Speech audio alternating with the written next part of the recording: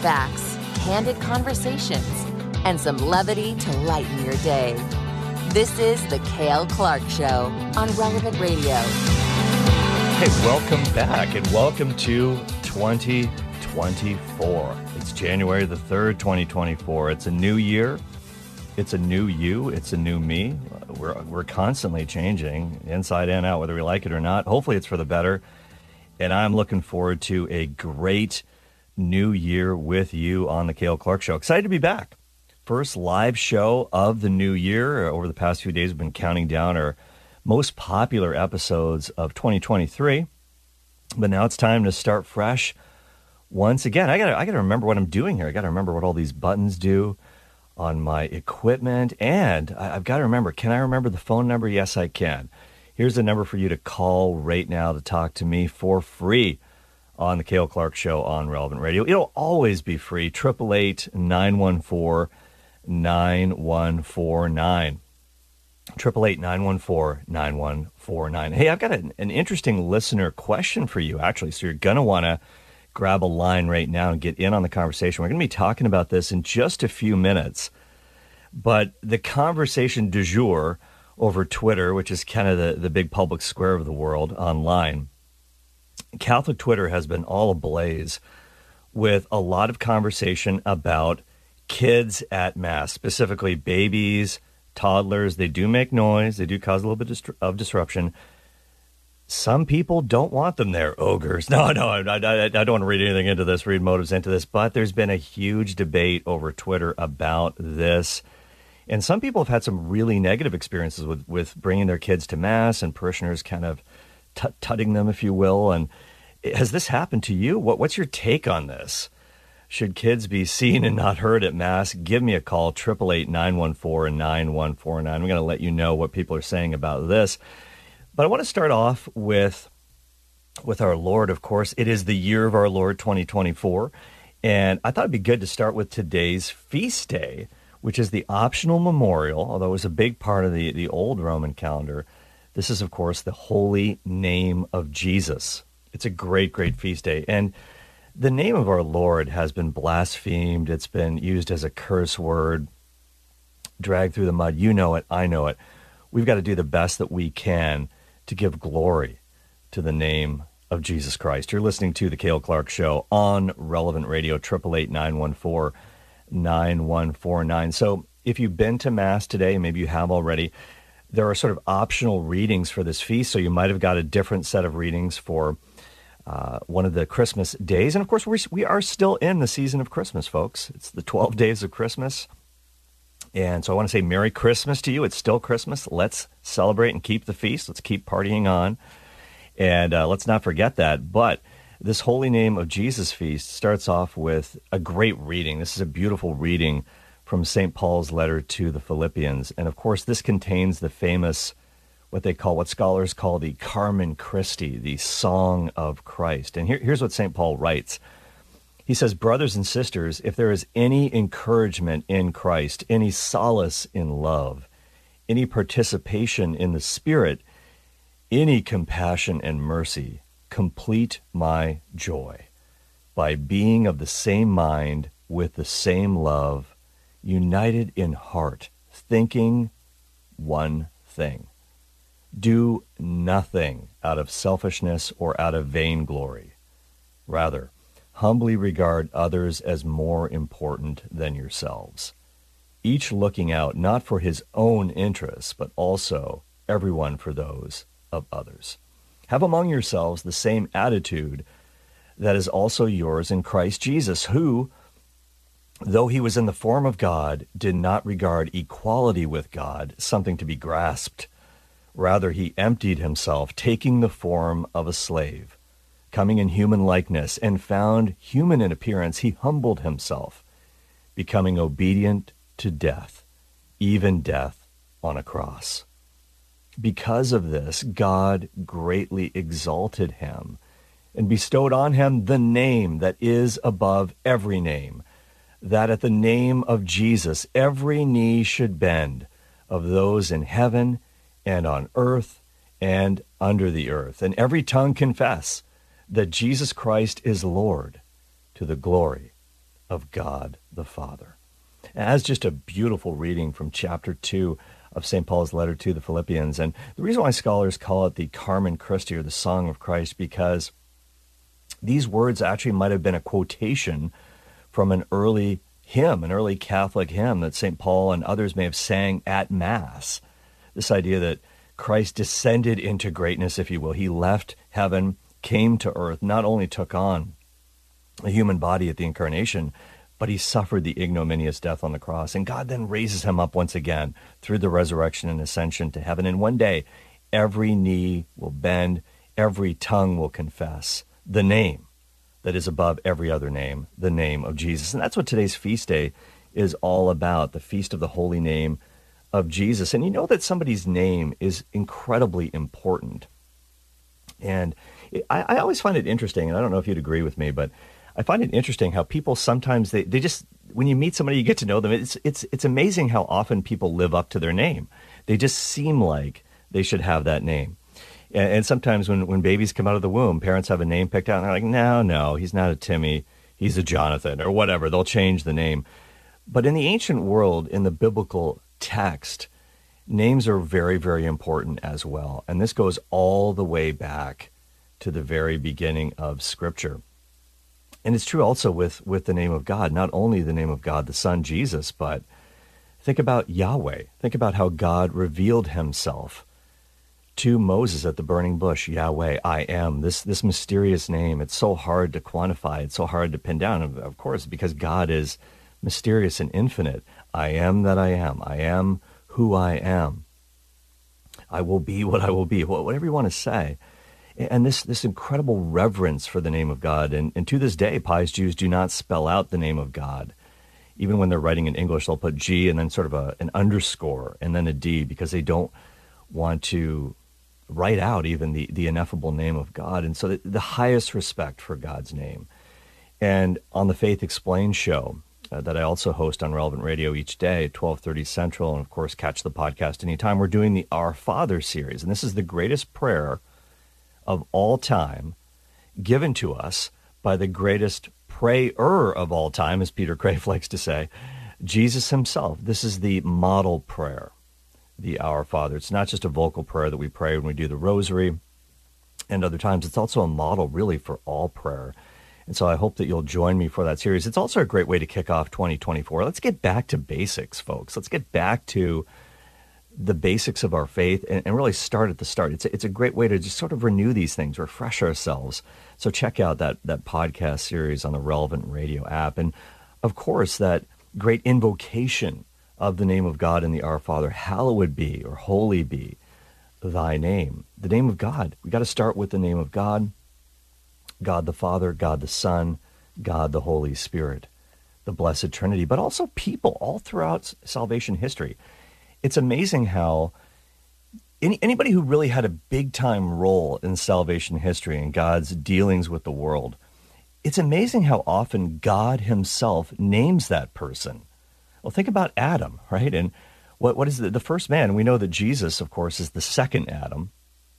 He succeeds in every way that Adam failed in the garden, but the name Adam, it's really the Hebrew word Adamah, which essentially means from the ground or out of the ground. It connotations of Adam being formed from the dust of the earth. And then, of course, there is Eve. There is woman, and Adam names her Eve, and her name really means Eve, the mother of all the living.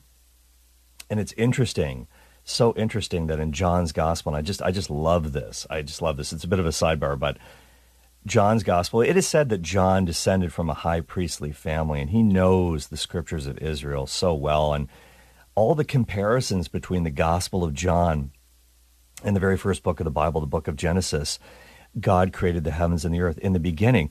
Well, in John's Gospel, it says, in the beginning was the Word, and the Word was with God, and the Word was God. And then he goes on to say, John 1:14, the Word became flesh and dwelt among us. That's Jesus. And then how Mary also appears as the second Eve. If Jesus is the second Adam, Mary is the second Eve. And the church fathers drew this connotation. St. Justin Martyr, who was kind of in that line of teaching of John the Apostle, the Johannine school, if you will, how he kind of gets this, Mary as the new Eve. And that's why Mary is never called by her name in John's gospel. She is called woman. That's why Jesus says, woman, here is your son. Woman, it is not my hour yet, the wedding feast at Cana. He's not being rude to his mom. She is the new woman, the new Eve, the mother of all the now spiritually living in Christ. So there's Adam, there's Eve, there's, of course, Abraham, whose name used to be, of course, Abram, which means father. But that name was changed by God to Abraham, the father of many nations, father of a multitude. And, of course, there's Peter, Simon, of course, Simon, son of Jonah, Simon Bar-Jonah becomes Peter the Rock. And people, again, a bit of an apologetic note. There's so many non-Catholics who say, no, Jesus is the rock. Peter's just Petros in Greek simply means a small stone like a pebble. Petra is a big rock. I mean, Jesus is the rock. Well, there's a reason for that, okay? When in Matthew's gospel, in the Greek version of Matthew's gospel, Petros is a masculine. Petra, the big rock, it's a feminine noun, so he has to change it to a masculine to describe Peter. That's why it's Petros. It's nothing to do with a little pebble. But that all goes away in the Aramaic. Don't forget that Jesus and his disciples spoke Aramaic. That was their street language. That's how they talked to one another. And in Aramaic, it's Kepha, the rock. There's just one word for rock. So there's no confusion there. Peter is the rock. And yeah, of course, elsewhere in Scripture, God is referred to as a rock. And you could say Peter shares in Jesus' rockiness, if you will. He's a chip off the old rock. He gives him this gift of faith. And that's what he gives to us as well. We need the faith of Peter. We need the love of John, the beloved disciple. His gospel is all about love. How Jesus transforms him. He goes from being one of the sons of thunder. It has nothing to do with his gastrointestinal habits. Should we call down thunder and lightning on this village because they projected us? No, John, just calm down a little bit. And he becomes known as the apostle of love. He's all about love. A new commandment I give to you, love one another. John is so big on this commandment of Jesus. And so we need the faith of Peter. We need the love of John. And we also need the audacity and the daring of St. Paul. We need all of that in 2024 as we go into a new year. So all of these people were named by God because of their great role. Because here's the other thing about a name. A name has to do with your identity and your mission in the Bible. And guess what? Of course, God the Father instructs Mary and, of course, St. Joseph as well in Matthew's Gospel to give the child Messiah the name Jesus. This is not an accident. There's a reason for this because his name is also synonymous with his mission. And what did Gabriel, the Archangel Gabriel, say to Mary at the Annunciation? You shall call his name Jesus. And we know that the name Jesus in Hebrew is Joshua. Joshua means God saves. So that's essentially what his name means. And his name is his mission, God saves. He is the Savior, El Salvador, if you will. This is his mission. His mission is his name, God saves. And he's doing it in and through the person of Jesus. You're listening to the Cale Clark Show on Relevant Radio, 888-914-9149. It's interesting that, of course, Mary is given this instruction from Gabriel about what to name the child, but also to St. Joseph in Matthew's Gospel. He gets the added bonus because the angel, we don't know if it's the same angel, but the angel says to Joseph, you shall call his name Jesus. Why? He gives him the why. For he shall save his people from their sins. So whenever we say the name of Jesus, and sometimes it's traditional, you see this sometimes at Mass, depending on where you go, that during a reading or during the liturgy, when the name of Jesus is mentioned, heads are bowed. Heads are bowed. Why? Because of the sacredness of the holy name. Because he's given us the greatest gift that we could possibly receive. We can't earn it. We can't do it for ourselves. Salvation. And so we need to pay respect to the name of Jesus. And I just want to give you this beautiful little quote from St. Bernard. And St. Bernard said this about the name of Jesus. This is from one of his sort of catechetical lectures, if you will. St. Bernard said, quote, not in vain does the Holy Spirit compare the name of the bridegroom with oil.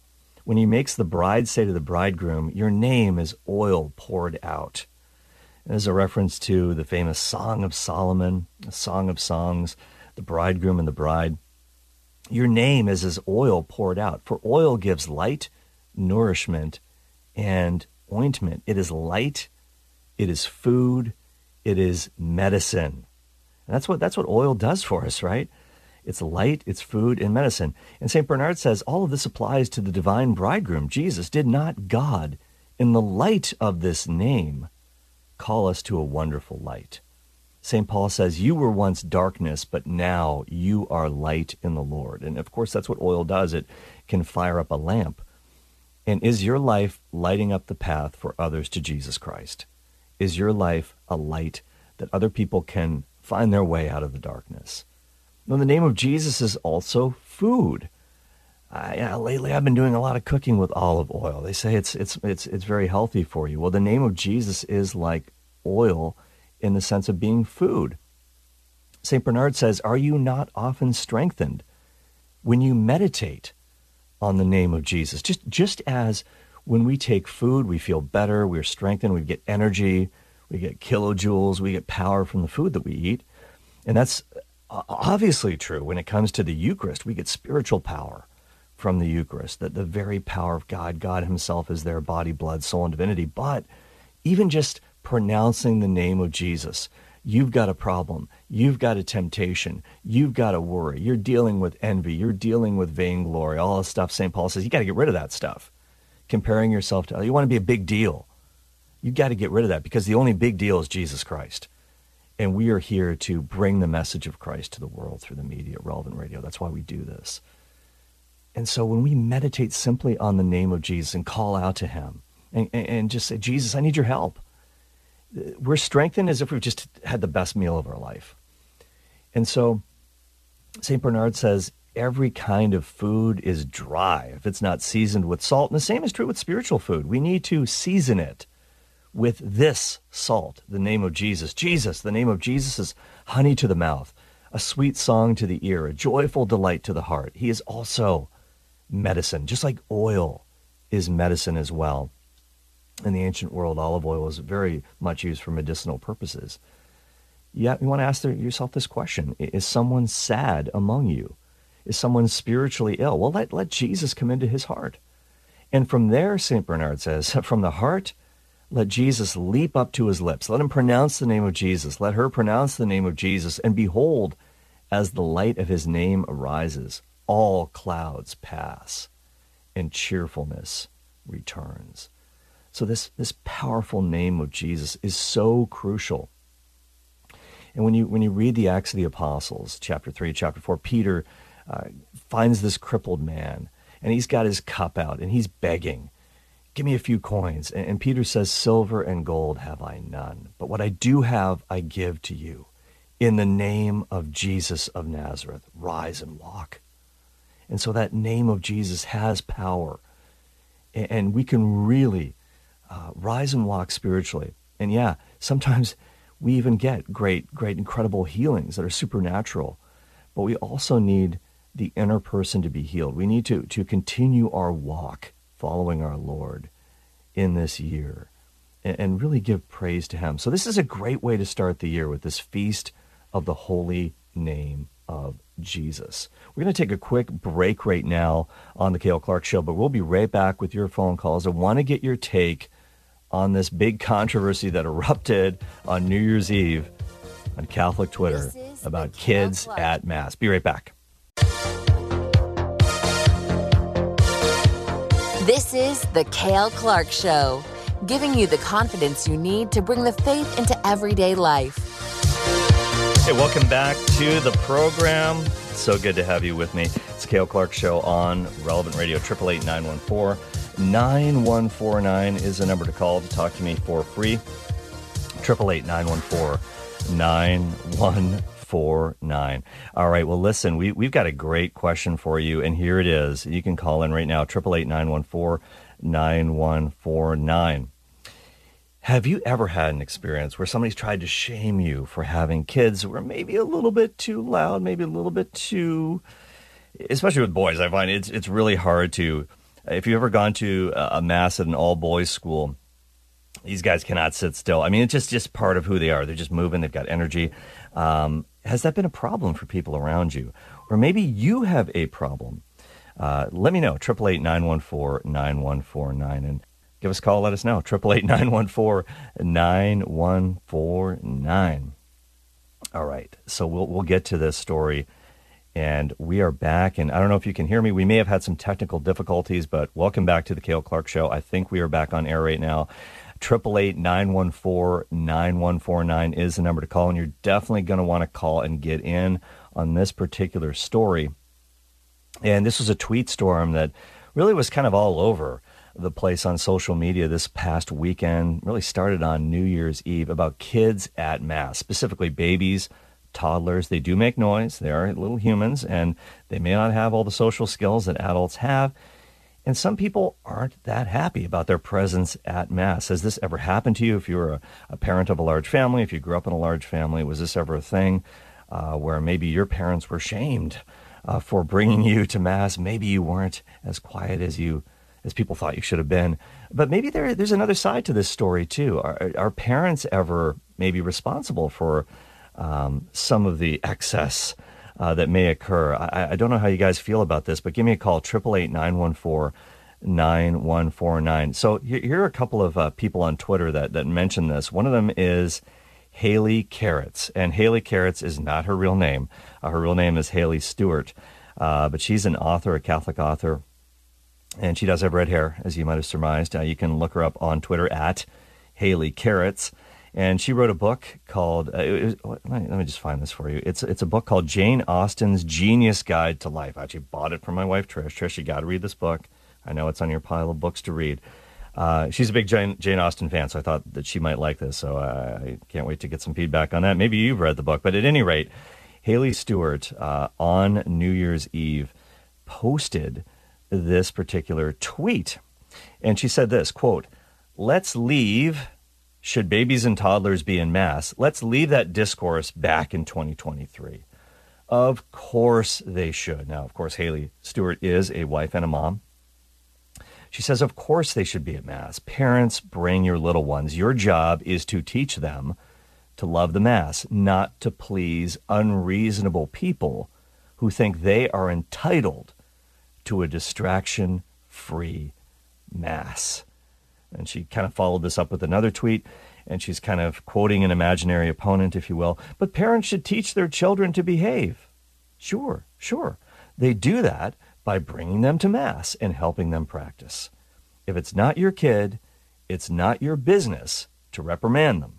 It's your job to welcome them. Full stop. Okay, so she got a lot of support on Twitter for this tweet, lots of comments, but there was a little bit of a pushback. There's a guy named Gregory Caridi, who is actually the chancellor for the Diocese of Dallas.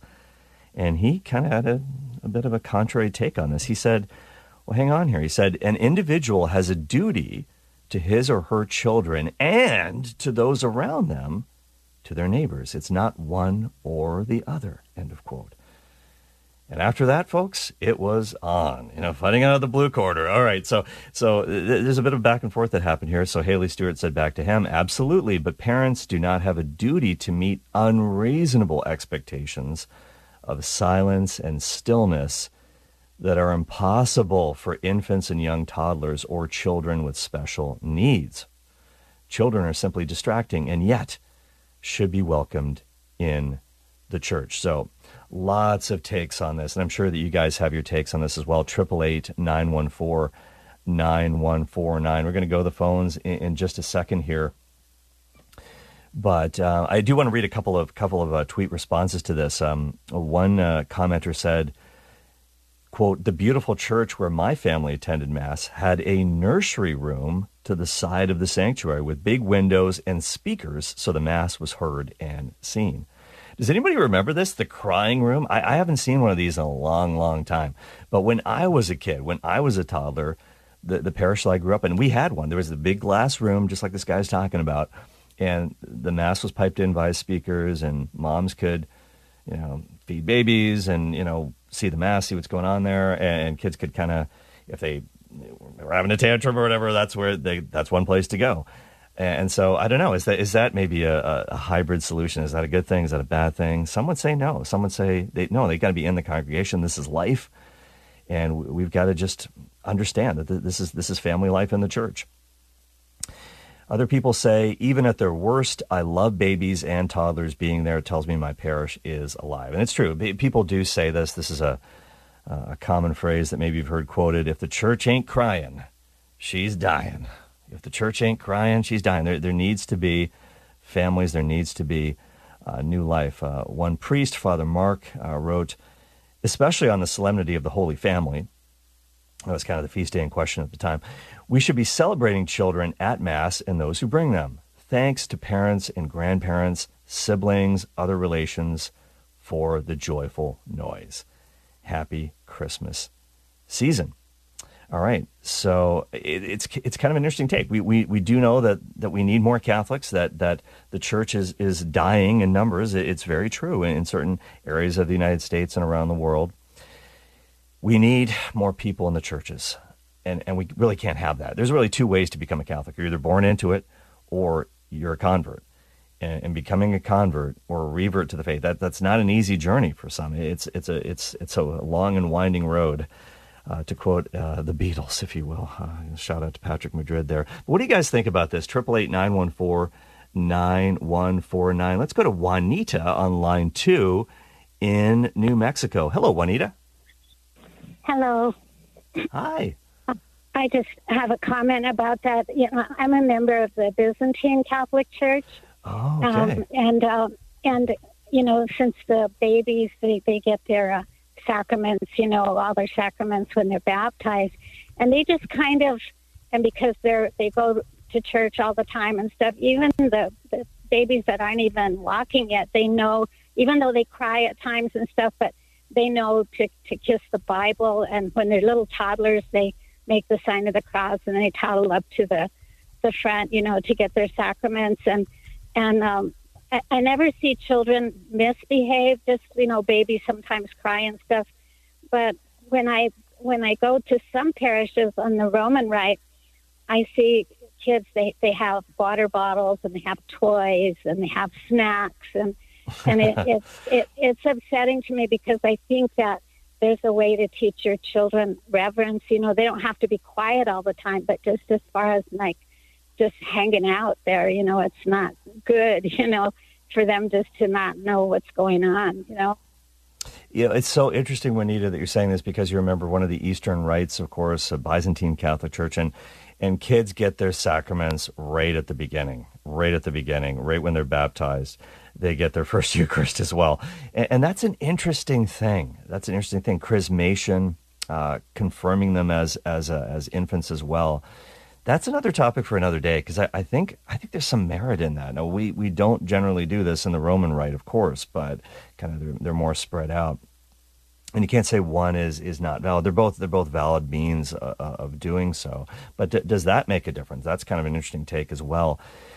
But in terms of stuff going on with snacks, toys, all that sort of stuff, you know, I will say this, and hey, I am guilty as charged here, folks, and you're listening to the Cale Clark Show, 888-914-9149. Thank you, Juanita, for calling, for listening to the program in New Mexico. You can call in too. What's your take on noisy kids, families at Mass? Does it bother you? Do you think this is part of life? We have to have these kids here. How else are they going to learn other than to experience this? We've got to be very understanding and understand that hey, they're kids. They're not fully mature yet. I'm guilty as charged here, by the way, because before I became a parent, I got to admit, I was super judgmental of parents and kids, and why can't they be quiet? You know, I just don't get it. Why doesn't that parent stop their kid? They can't always stop their kid from making noise for many, many reasons. There might be developmental issues with the child that you don't know about. You can't assume anything. You simply don't know what's going on with that child or with that family. And I can remember one time, this is super embarrassing. Friends of mine, and you guys know who you are. I got to even call you out, Josh and Lisa Canning. Love you guys. I gave a talk one time, and they got a big family. And one of their kids, he was a pretty young guy at the time. He was a toddler, Leo. And Leo was making some noise. I was trying to give a talk, and there are a bunch of university students there, and their families there too. And I was like, I can hear you, Leo. How embarrassing. I mean, he's a kid. Of course he's going to make noise. And the funny thing is now that I'm a parent, that stuff doesn't bother me at all. I don't even hear it. And I would imagine priests can do this as well. At Mass, they just kind of block it out. They're giving their homily and they can just kind of soldier on. And I literally don't ever hear, or consciously, it doesn't register with me now when kids make noise at Mass. And yeah, and I'm fighting the battle too, trying to keep my daughter Michaela focused in on Mass and not. It's hard for young kids to listen to sometimes homilies, but it's part of the deal, right? It's learning how to listen and participate in the same thing that everybody else is participating in. Not always easy. Easier said than done. 888-914-9149. Tell me your story. What's happened to you, your family? How'd you deal with it? 888-914-9149. Let's go to Steve on line 5 in Norwalk, California. Hi, Steve. Hey, Steve, can you hear me? Hey, Steve, you're on the air. Hi, Steve. Welcome to the program. Nice to finally talk to you and meet you over the phone. There you go. Great to meet you as well, Steve. Yeah. Happy New Year. Well, Happy New Year. Just a quick comment and also what you're talking about. But first of all, I just want to say that we're blessed to have you on Relevant Radio. I mean, you have reached out a lot. I refer, Relevant Radio, and I definitely tell them to tune into your show because you've given me a lot of insight, especially when I get confused sometimes when I'm reading the scripture. So you are very knowledgeable. So I'm glad that you're on the radio. Oh, Steve, thank you so much. God bless you. That is super, super encouraging to me, man. I really, really appreciate that. And hey, I'm a fellow traveler on the journey. I get confused sometimes when I read scripture, and we're just trying to figure all this out together. Hey, I appreciate you so much, Steve. And I always say Mark Twain once said these immortal words. He said he could go a whole month on one word of encouragement. I feel the same, and I appreciate you, Steve, calling in. All God's best to you in 2024. Steve in Norwalk, California, who's listening to Relevant Radio out in the Golden State. Appreciate you, Steve. All right, let's go now to, our old friend Paul from Youngstown, Ohio. Hey, Paul, welcome back, and Happy New Year to you. Still waiting on Y2K, which is like 24 years late. I remember that. Wow. That was a huge letdown. I vote with the Byzantine caller who said children should be at the liturgy, and once they've received their sacraments of initiation, they're considered full members of the church. Mm-hmm. If it bothers people, they can either step out, or I'm sure in most cases, if the child is too disruptive, the parents will step out for a few moments with them. So it's really not an issue. Yeah, that's a good point, Paul. And for those listening who might know Paul, he's a frequent caller, a good friend of the program, and he comes from an Orthodox background. And very similar, of course, to the Eastern rites of the Catholic Church. Kids receive their sacraments of initiation when they are, in fact, infants. And so they're fully fledged, received sacraments. And yeah, Paul mentioned also sometimes parents will just, if a kid starts crying and gets kind of out of control, they'll just walk out and, maybe go to the foyer, the vestibule for a little bit, come back in, not a big deal. That is certainly one way to deal with the issue as well. I think any reasonable person, if if things get completely, if a child is screaming so loud you can't hear the homily or anything else going on, usually that's what happens, and everybody kind of understands that.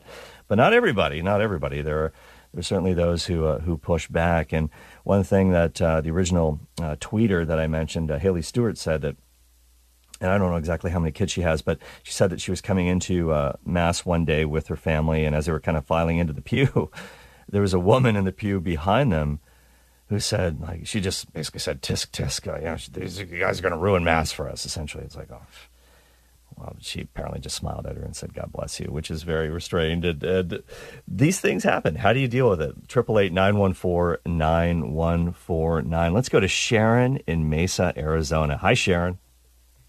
Hi, Cale. I believe in taking children to church. I raised 8 children. I took them to church all the time. And if they were naughty, I took them out until they could behave themselves. And I see parents these days at church now, we have a cry room, Mm-hmm. and the kids act up and cry and disturb everybody around them. When we have this cry room where there's TVs in there and they could take the children in there and get them soothed down and calmed down, and then maybe bring them back in after they're calmed down, they wouldn't miss anything by going into the cry room because they can hear the rest of the Mass in there. So that's my thought. Well, Sharon, I was about to ask what's on the TVs in there. Hopefully, it's the Mass. Hopefully, they're not watching ESPN or something like that. But yeah, the cry room. I haven't seen a lot of them in recent years. Is that a solution? Is that a potential middle path, if you will? But hey, this is. I think it's part of life in the church. Another commenter on Twitter, Gabriel, in Texas, said, a distraction-free Mass is a daily Mass. Or you can go at 7 a.m. on Sunday. Probably not too many kids there at 7 a.m. on a Sunday. If you go at 11 a.m. on a Sunday, expect and embrace the madness. You've got to embrace the madness. You have to embrace the madness. And so, and of course, people are quoting Matthew chapter 19, verse 14, when Jesus said, let the children come to me, do not hinder them, for to such belongs the kingdom of heaven. Absolutely, that's true. But there is it doesn't mean there's a carte blanche here either. Carrie Lockwood on Twitter said, I love babies. I had 9 of my own. But there's a difference between baby noise and wailing so loud that no one can hear the priest, who even has a microphone. That's when common courtesy should kick in, and a baby should be taken outside the sanctuary to be calmed. End of quotes. That was her take on this. What's yours? 888-914-9149. Got to take a quick break right now on Relevant Radio on the Cale Clark Show, just for a couple moments. But we will be right back. But get in with your phone calls. 888-914-9149. Be right back.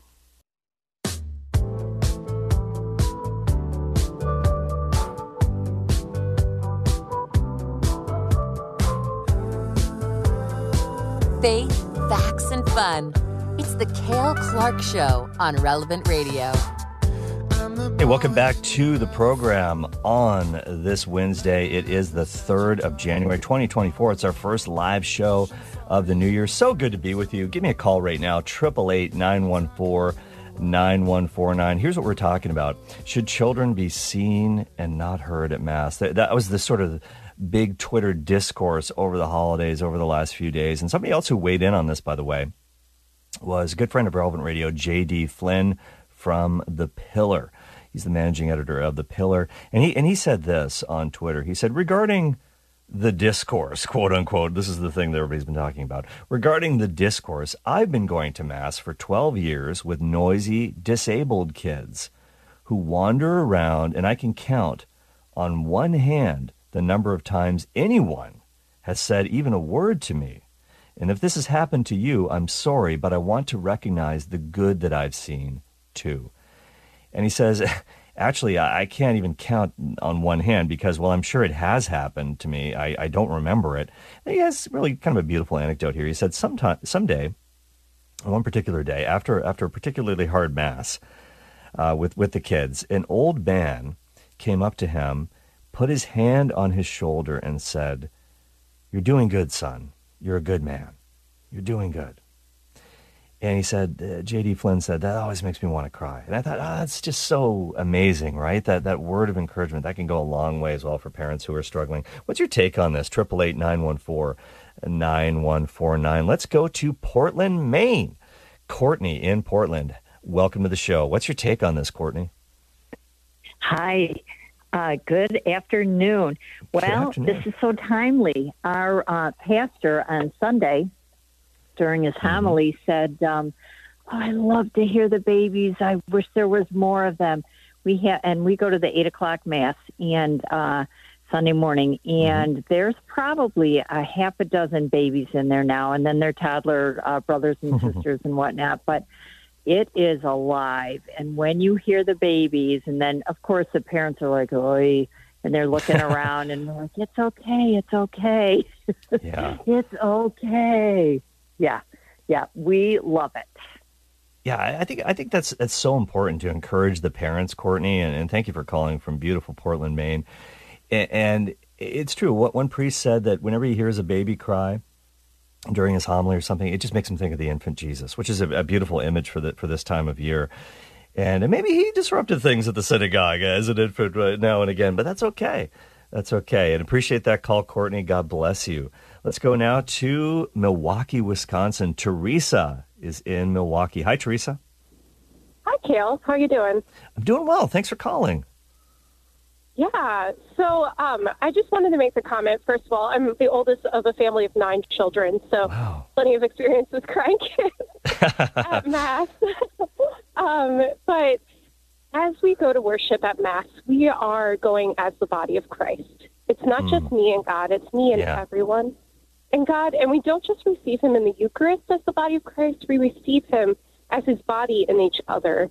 And so I just wanted to put that out there as we consider, yes, there's distraction, there's noise. And it's not just from kids sometimes, but that's a good point. We are there to worship together. So, yeah, and Teresa, as the oldest of 9 children, you probably had to calm down some of these younger children as well and kind of play the role of a mom in some ways too, right?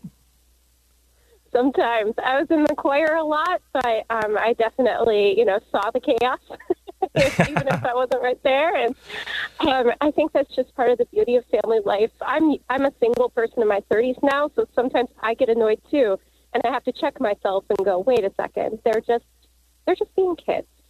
That's right.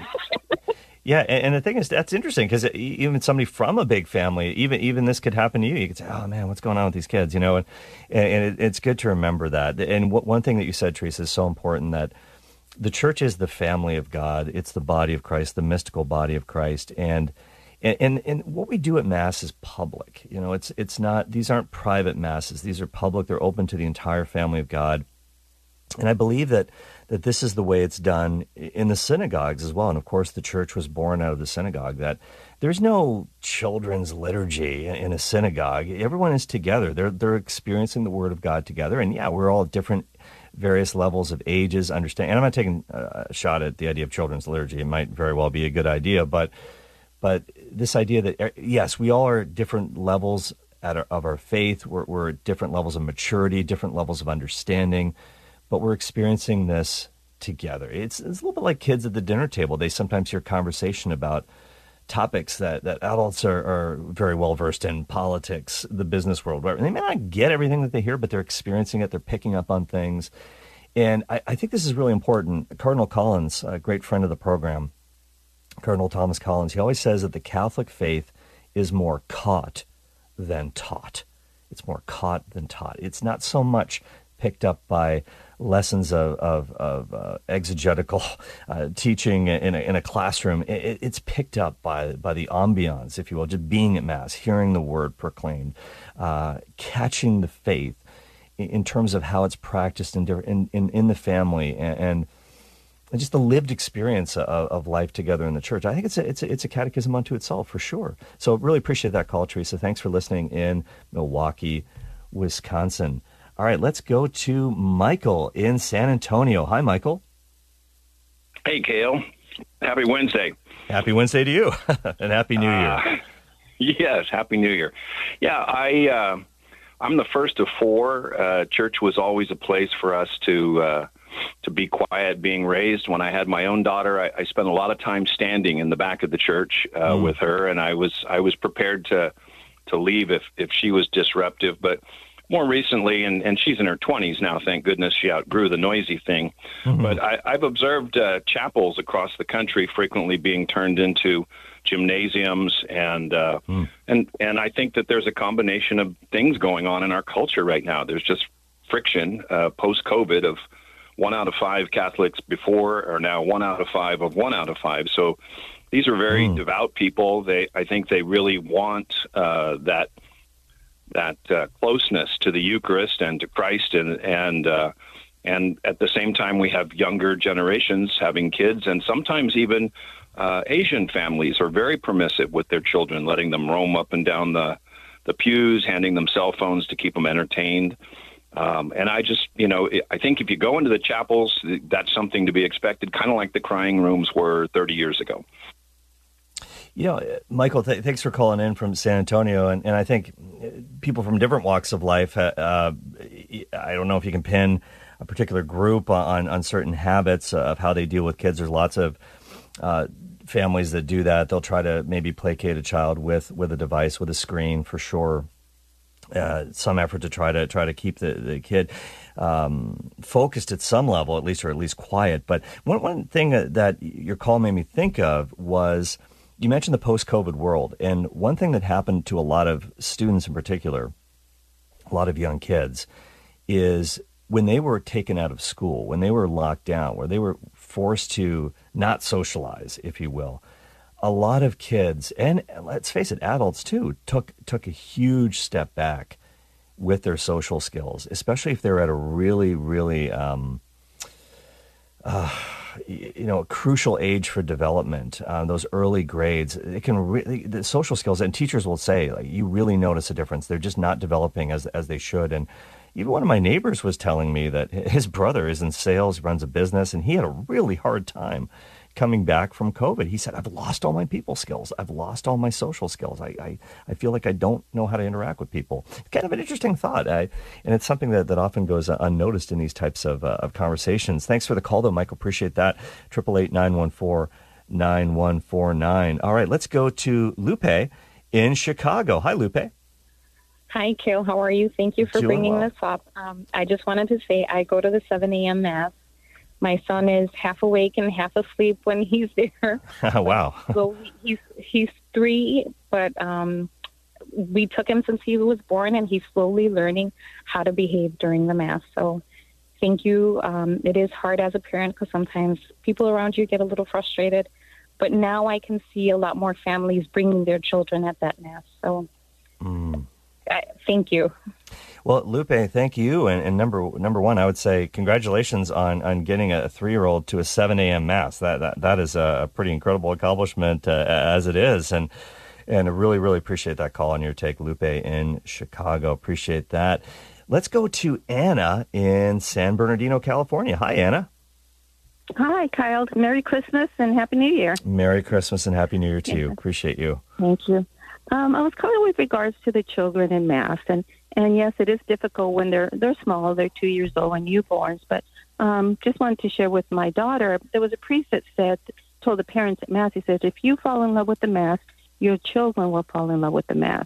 And so my daughter was having that with the same thing. She would sit in the back and she'd bring a backpack with crayons and everything to keep my grandkids busy. And then I told her, I said, you know what do you expect? They're in the back. All they see is the back of people. There's nothing there. They're going to get bored, and they're not going to like it. They want to go play. So I told her, I said, you sit in the front row, and you teach them. Let them see the priest. Let them see the altar servers, the choir. Be a part of it, and let them see the Eucharist. When they lift Jesus, that's Jesus. So I said, you start teaching them about the Mass and help them to understand it. And she started doing that, and actually it was kind of cute. My granddaughter was 3, and Father would love to see her because she'd come and she'd genuflect before she got in her pew. And she also started doing, there was a website, I think it was CatholicMoms.com, and she would print out the readings for them at their level. Interesting. Yeah, things like that can really help, Anna. And I like the idea of having a ringside seat for the family in the front pew, because I do think that does help kids to get more into the action, to pay attention to what's going on at Mass and participate more. And it's true that if we don't understand what's going on at Mass, it is easy for kids to get bored. Just like my wife gets bored watching football. She doesn't know all the rules, but I think it's really exciting. So this is it with the Mass. It's the most exciting thing that ever happens in a day on planet Earth. Jesus touches down on our altar. It's like a new Christmas every time you go to Mass. This is amazing supernatural stuff, but it's a matter of catechesis. If they understand what's happening, if they can participate and really know what's going on, they will grow to love it. And I do think they pick it up from the adults, the parents around them. Hey, thank you so much, everybody who called in. We are out of time for today. Come back tomorrow on the Cale Clark Show. Stay tuned. Training with Timmery is up next on Relevant Radio. Miranda Siniceros produced. Young Thomas took your phone calls. Take it away, Michaela. Thank you for listening to my daddy.